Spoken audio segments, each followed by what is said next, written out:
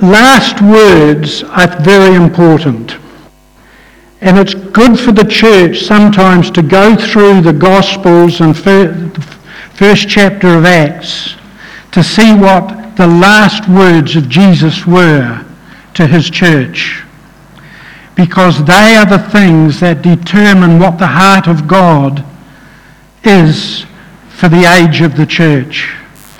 And so this morning I'm going to share with you my last words. But before I do, I want to thank all of those for the last 18 years we've been in this assembly, all those that we've connected with. Sally and I want to say thank you. Thank you for your friendship, for your fellowship, for the times of fun I know our house groups had, for your love, for your encouragement. You have been a blessing to us. And we've been enriched by so many of you. And so we just want to bless you in the name of the Lord. This morning I want to speak from Luke chapter 12 and verses 35 to 48. And I'm reading this morning, if you've got your Bibles, you can take them out. I'm reading from the New American Standard Version. And what I want to do is then unpack this passage of Scripture verse by verse this morning. So, Luke 12:35.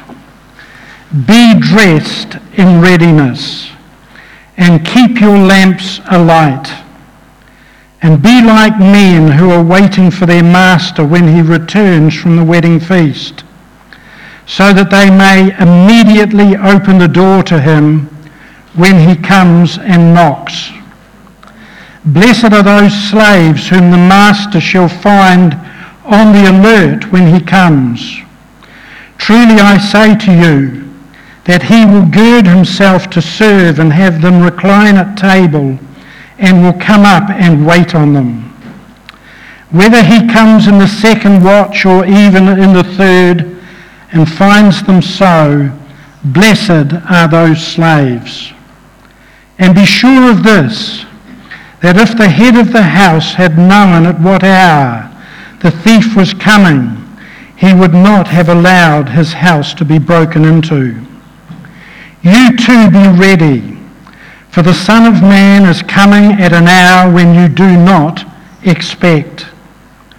And Peter said, Lord, are you addressing this parable to us or to everyone else as well?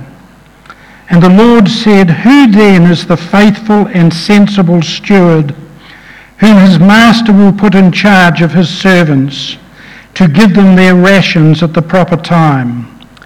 Blessed is that slave whom his master finds so doing when he comes. Truly I say to you, he will put him in charge of all his possessions. But if that slave says in his heart, my master will be a long time in coming, and begins to beat the slaves, both men and women, and to eat and drink and get drunk, the master of that slave will come on a day when he does not expect him, and at an hour he does not know, and will cut him in pieces and assign him a place with the unbelievers. And that slave who knew his master's will and did not get ready or act in accord with his will shall receive many lashes. But the one who did not know it and committed deeds worthy of a flogging will receive but few. And from everyone who has been given much shall much be required, and to whom they entrusted much, of him they will ask all the more. This is a rather sobering passage of Scripture, but it's also a very exciting one. The theme is this: Jesus is coming back for his people. And the passage is telling us the qualities and the attributes of those that he's coming for. So it's a passage that demands our attention and it demands our action. We would do well to do a self-due diligence to make sure that we measure up, because if we miss some of these qualities, it could affect our eternity. So I want us to look at Luke 12:35, and I've put it up in several different translations so that you can see what Jesus was trying to get across to us, his church. And the thing that comes to me is this, that Jesus is saying these things to the church that is going to be around at his appearing, because it's very possible that church will not have these qualities. And so he's coming to us with a pleading this morning. And you'll see in the NASB it says, "Be dressed in readiness and keep your lamps lit." The New Complete Jewish Bible says, "Be dressed for action and have your lamps lit." And the most accurate of all comes from the New King James and Kenneth Woost. "See to it that your garments are fastened about yourself with a belt, and the lamps, that they are burning continually," or constantly. We know in the Lord's day a man wore his garments down to his ankle. But when a man was going to be involved in strenuous work, or in some athletic adventure where he needed to run and move quickly, or if he was going into battle, he would gather his garments up and put them under a belt round his waist so that there was nothing that would hinder his movement. He would be free to be able to move at any time. And the Lord is saying to us, he's advising us, church, that when we see the signs of his coming approaching, that we be ready, that we be prepared, that we be diligent, that we be organised, that we be alert. And above all, he's saying to us, don't allow anything to enter your life. I must not allow anything to enter my life that will allow me to be tripped up. I need to make sure that there's nothing in my life, in your life, that will hamper our God walk. In Luke 12:57, he says this, "You know how to analyze the appearance of the earth and sky, but why do you not analyze the present time?" It's vitally important, church, that for believers today to know the times that we are living in. In Matthew 16, chapter 2, verse 2, it says, "When it is evening, you say it will be fair weather, for the sky is red. And in the morning there will be a storm today, for the sky is red and threatening. Do you know how to discern the appearance of the sky, but cannot discern the signs of the times?" Just as there were clear indicators in Jesus' day of what God was doing, so there will be very clear indicators when his appearing is drawing near. As those who are his, he expects us to be alert and aware of the season that we're living in. Just as we can discern natural phenomena, so as those who have been made alive spiritually, we should be recognizing the spiritual signs of our day. We have to be like that appliance that's on standby, that can respond instantaneously at the press of a switch. As believers, we have to live on two levels, the natural physical level and the spiritual level. When it comes to the natural physical level, it's very important that we carry out and carry on with the daily necessities of life. That's right and that's wise. But we're also on a spiritual level. And when it comes to the spiritual level, we have to be alert.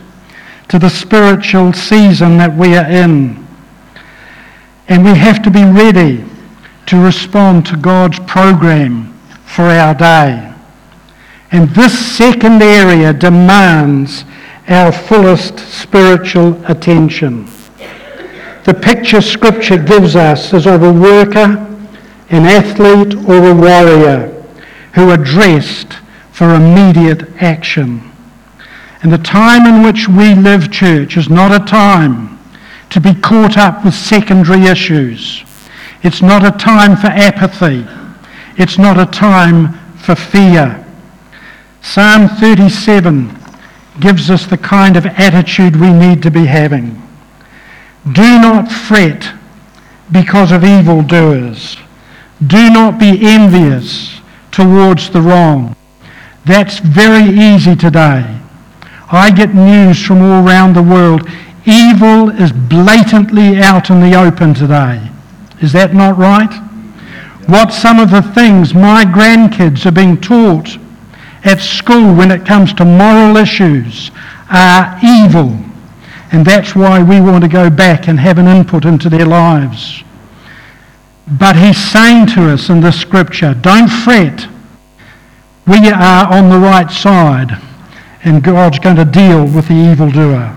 Look at this, verse 2, for they will wither quickly like the grass and fade like the green herb. Trust in the Lord. Do good. Dwell in the land. Cultivate faithfulness.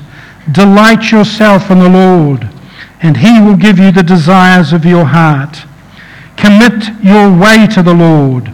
Trust also in him, and he will do it. He will bring forth your righteousness as the light, and your judgment as the noonday. Rest in the Lord, and wait patiently for him. Do not fret because of him who prospers in the way, because of the man who carries out wicked schemes. Look at the positive affirmations God's calling his church to do. We are to trust in the Lord. We are to do good. We are to cultivate faithfulness. We are to delight ourselves in the Lord. We are to commit our ways to the Lord. We are to trust in the Lord. We are to rest in the Lord. We are to wait patiently for the Lord, and we're not to fret. That's our response to the age in which we live in. It's time for God's people to be ready to respond to the Lord at any moment. Back to Luke 12 and verse 35. Be dressed in readiness. And as we saw some of the other verses, be ready for action. And then he says, and keep your lamps lit. To have our lamps lit means that we are walking in the light. In 1 John 1:7, we read this, if we walk in the light as he is in the light, we have fellowship with one another. It's on the next click, Dale. It won't do it. It's okay. If we walk in the light as he himself is in the light, we have fellowship with one another. Beloved, there's a difference between knowing about a person and actually knowing that person. And God wants us to know him out of relationship. He wants us to know him out of experience. In 1 John 4:13 we read, by this we know that we abide in him and he in us, because he has given us his Spirit. If you have experienced a relationship with Jesus, you will know it because you have the Holy Spirit dwelling in you. Note the word here, abide. This is speaking of intimacy. It's speaking of closeness. It's two persons spending time together. In 2 Corinthians 13:14, we read this, and it's very interesting. It was the little song we read. Is it not clicking up? What a pity. We read what is often used as a benediction. I'll read it for you. The grace of the Lord Jesus, and the love of God, and the fellowship of the Holy Spirit be with you all. If we only understand that verse as a benediction, we can miss very profound truth. Normally, when we speak of the Godhead, we speak in terms of God the Father, God the Son, and God the Holy Spirit. But in this scripture, Paul changes the order, and for very good reason. He starts with the grace of the Lord Jesus. And there's a reason for this. If you and I want to experience relationship with God, if we want to know his love, then we must first touch the grace of the Lord Jesus. The Bible says, for by grace you are saved through faith. And so we have to come under the grace of the Lord Jesus before we can experience the love of God. And the love of God here is that close, intimate relationship that we have. We enter into it very easily by repenting of our sin and confessing Jesus as our Lord and Saviour. And the moment you and I do that, something happens in the heavenlies and on the earth. A transaction takes place.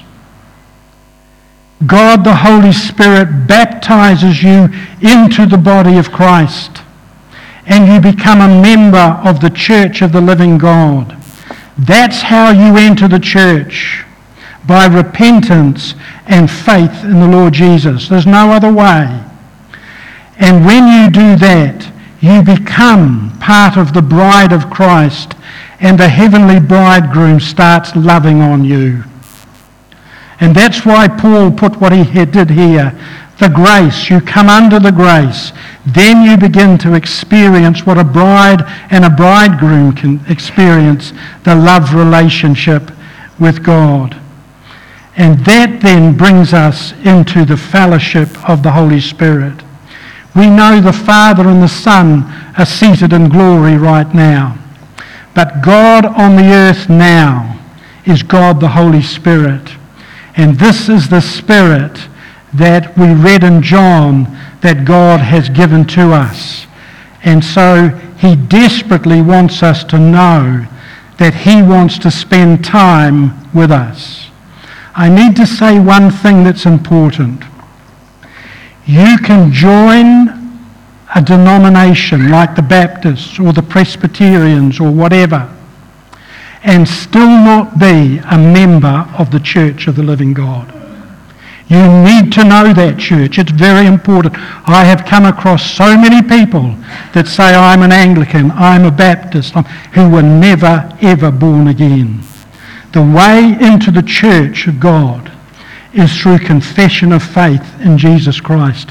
So check that you are really born again. Look at the words that he uses. It's unfortunately not up on the screen, but he uses those words: grace, love, fellowship. It's when two people come together that they come to know each other. 2 Peter 3:18. Grow in the grace and knowledge of our Lord and Saviour, Jesus Christ. Notice what comes first? Grace. You come under the grace of God, and that brings you into the knowledge of God. You have to start under grace. Again and again, Paul says to the church, grace be unto you, and peace from our God and Father. And so it's very good for us to ask ourselves this question: how well do I really know Jesus? How well do I really know him? Next, the Lord gives us several illustrations of how we should be living in the hour of his return. Luke 12:36. Be like men who are waiting for their master when he returns from the wedding feast, so that they may immediately open the door to him when he comes and knocks. The first requirement is that we are to be waiting for him, and then there's to be instant action. And I think that perhaps a good illustration of this is a courting couple. A young man comes to his girlfriend and he says, I want to take you for a meal tonight. And so she spends the afternoon putting her war paint on. And she's making sure she gets rid of every blemish and spot and wrinkle. And she dresses beautifully and she just looks divine. And then what she does is waits expectantly for her. And the moment she hears the knock, she goes and opens the door to her boyfriend. That's the kind of attitude, beloved, that God wants from his church. We are to be waiting, ready to work, ready to open the door at the instant that God knocks. So we are to be both waiting and working. Luke 12:37. Blessed are those servants whom the master when he comes will find watching. Assuredly I say to you, he will gird himself and have them sit down to eat, and will come and serve them. To be watching means that we are prepared and organised, just like we are when we are expecting guests to our home. The difference is that by having this attitude, the master will cause us to sit down, and he himself will wait on us. If this is not a reversal of roles, I don't know what is. You see, one of the purposes for which God created us was he wanted to share fellowship with us. In church, we can become so busy with religiosity and activity and programs that it's possible to miss fellowship. He wanted that. And the first activity that we read of which man forfeited in the garden was daily communion with God. Our God is a relational God. He loves fellowship. He's so blessed by his own loving companionship that he wants to share that with us. And the tragedy of humanity and even of the church is that we keep often rejecting God's offer. Revelation 3:20. It's interesting that Jesus wrote 7 letters to the church. Did you know there's 7 letters by the Lord Jesus in the New Testament? And this is what he writes to his church, not to the world, to the church. Behold, I stand at the door and knock. If any man hears my voice and opens the door, I will come into him and will dine with him and he with me. Written to the church. It's possible to program God out so that he's standing in the foyer, so that he never really comes into our midst and touches us with his presence. Notice what he wants. He wants not a whole lot of activity. He wants to dine with us. How often, when we read the scripture, we see Jesus talking about having a meal together. Last week, the Fikets asked us to their place, and we had lovely fellowship together.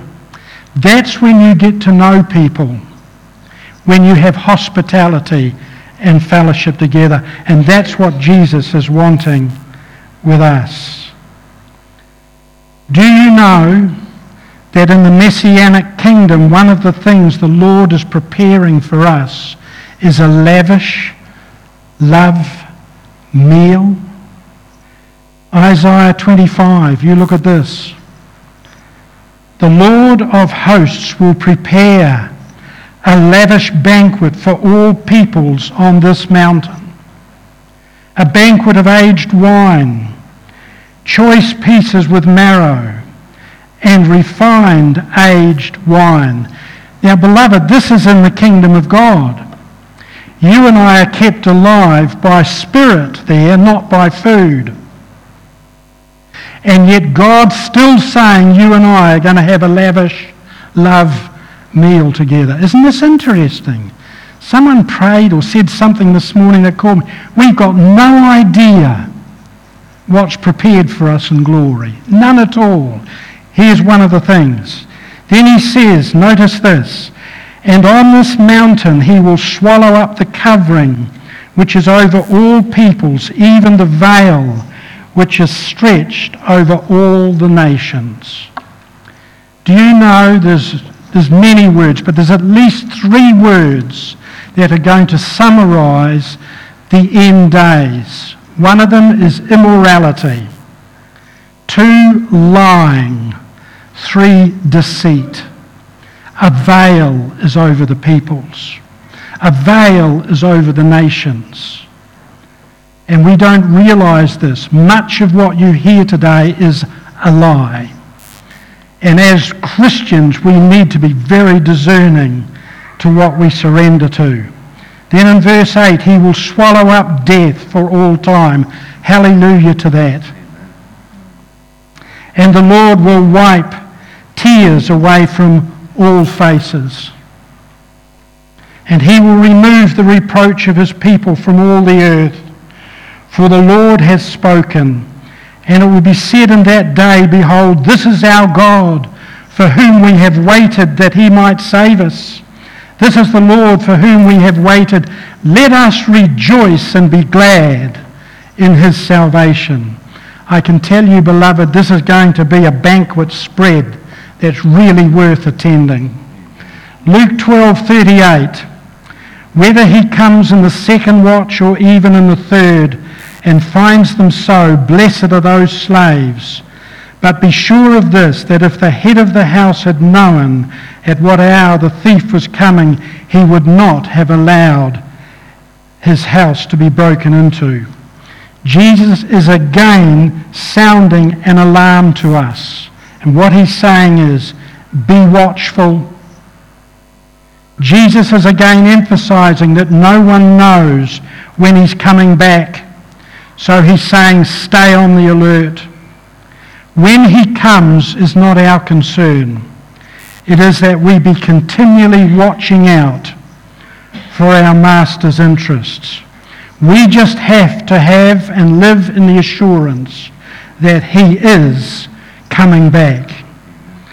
Mark chapter 13:35.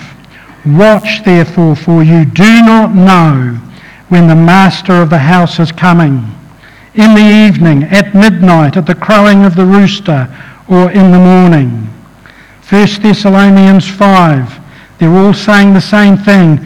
Therefore let us not sleep. Warning, church, don't go to sleep as others do, but let us watch and be sober. Matthew 24, verse 36, this is Jesus speaking again. But of that day and hour no one knows, not even the angels in heaven, nor the Son, but the Father alone. Then he says, for this reason you also must be ready. For the Son of Man is coming at an hour when you do not think he will. There's a special blessing on those believers who are waiting, watching, alert, and ready for when Jesus comes. Luke 12:40. And there we read, you too be ready, for the Son of Man is coming at an hour that you do not expect. Then Jesus gives a parable that tells of the reward to the faithful. Luke 12:42. And the Lord said, who then is the faithful and sensible steward whom his master will put in charge of his servants, to give them their rations at the proper time? Blessed is that slave whom his master finds so doing when he comes. Truly I say to you, he will put him in charge of all his possessions. First, we need to understand the relationships here. They are that of a master and a servant. God is always our master, and we all are just servants. And we need to know that. And the responsibility of the servant is to faithfully and sensibly steward his master's affairs. And as our master, he has the right to rule and assess our stewardship. And as God's servants, we are to live to serve his will and carry out his agenda. If we do, then the Master will bless us beyond our wildest dreams. But then Jesus gives us a very sobering warning. Again, Luke 12:45. But if that slave says in his heart, my master will be a long time in coming, and begins to beat the slaves, both men and women, and to eat and drink and get drunk, the master of that slave will come on a day when he does not expect him, and in an hour he does not know, and will cut him in pieces and assign him a place with the unbelievers. Notice again the relationship. This is servants beating other servants. Putting it very bluntly, church, there is no place for wrong authority in Jesus' church. We are all part of one body, and one member cannot say to another member, I have no need of you.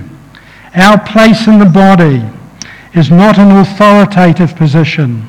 It's a function. It's an enabling to be what part we are.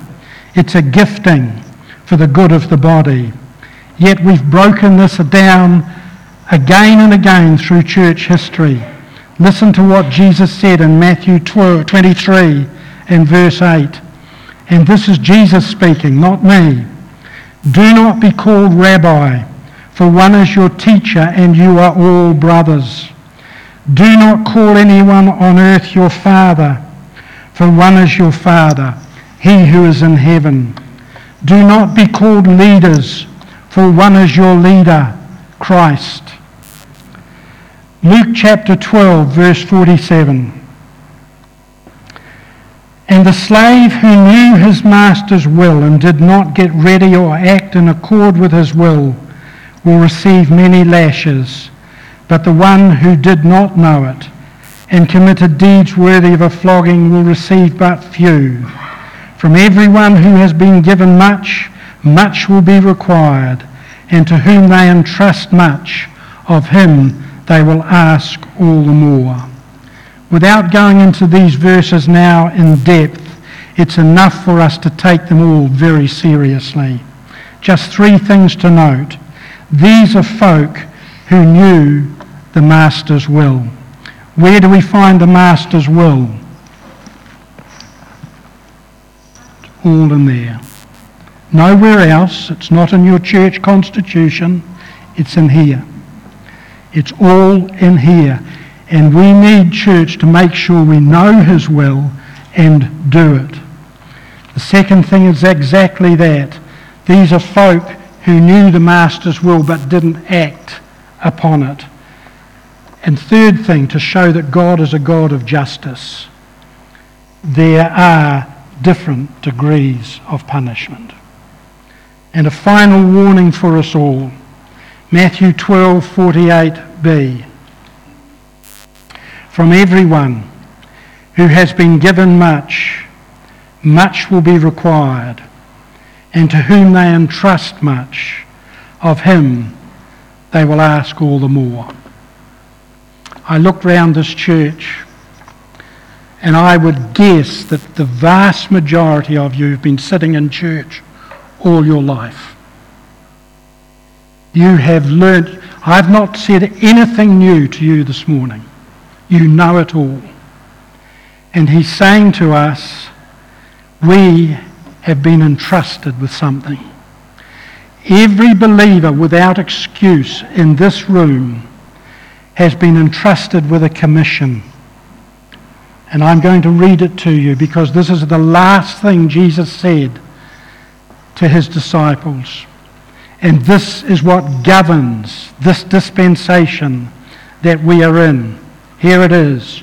You shall be my witnesses. You shall be my witnesses. A witness is somebody who vocalizes with knowledge, with experience, a testimony. It's not about being nice people. You have to vocalize it. Jesus uses words like compel them to come in. I could tell you story after story because I'm witnessing all the time in the marketplace. I could tell you so many stories. Only just yesterday when I was selling my boat, I was able to speak to a man. The world out there will receive the true Jesus. They're not interested in religiosity. They're often not interested in church, but they are interested in Jesus. And we need to make sure we're witnessing for him. I finish now with 6 words that summarize this passage that we have been sharing together. Here they are. We are to be waiting. We are to be watching. We are to be awake. We are to be working. We are to be worthy. We are to be witnessing. Unfortunately, they're not coming up on the screen because I wanted to personalise those. I must be. Could you follow me? See if we can. I'll give you the words. Let's say it. I must be waiting. I must be watching. I must be awake. I must be working. I must be worthy. I must be witnessing. Romans 13:11. This ties it all up. Paul says, do this. The 6 things you confessed, do them, knowing the time that is already the hour for us to waken out of sleep. For now salvation is nearer to us than when we first believed.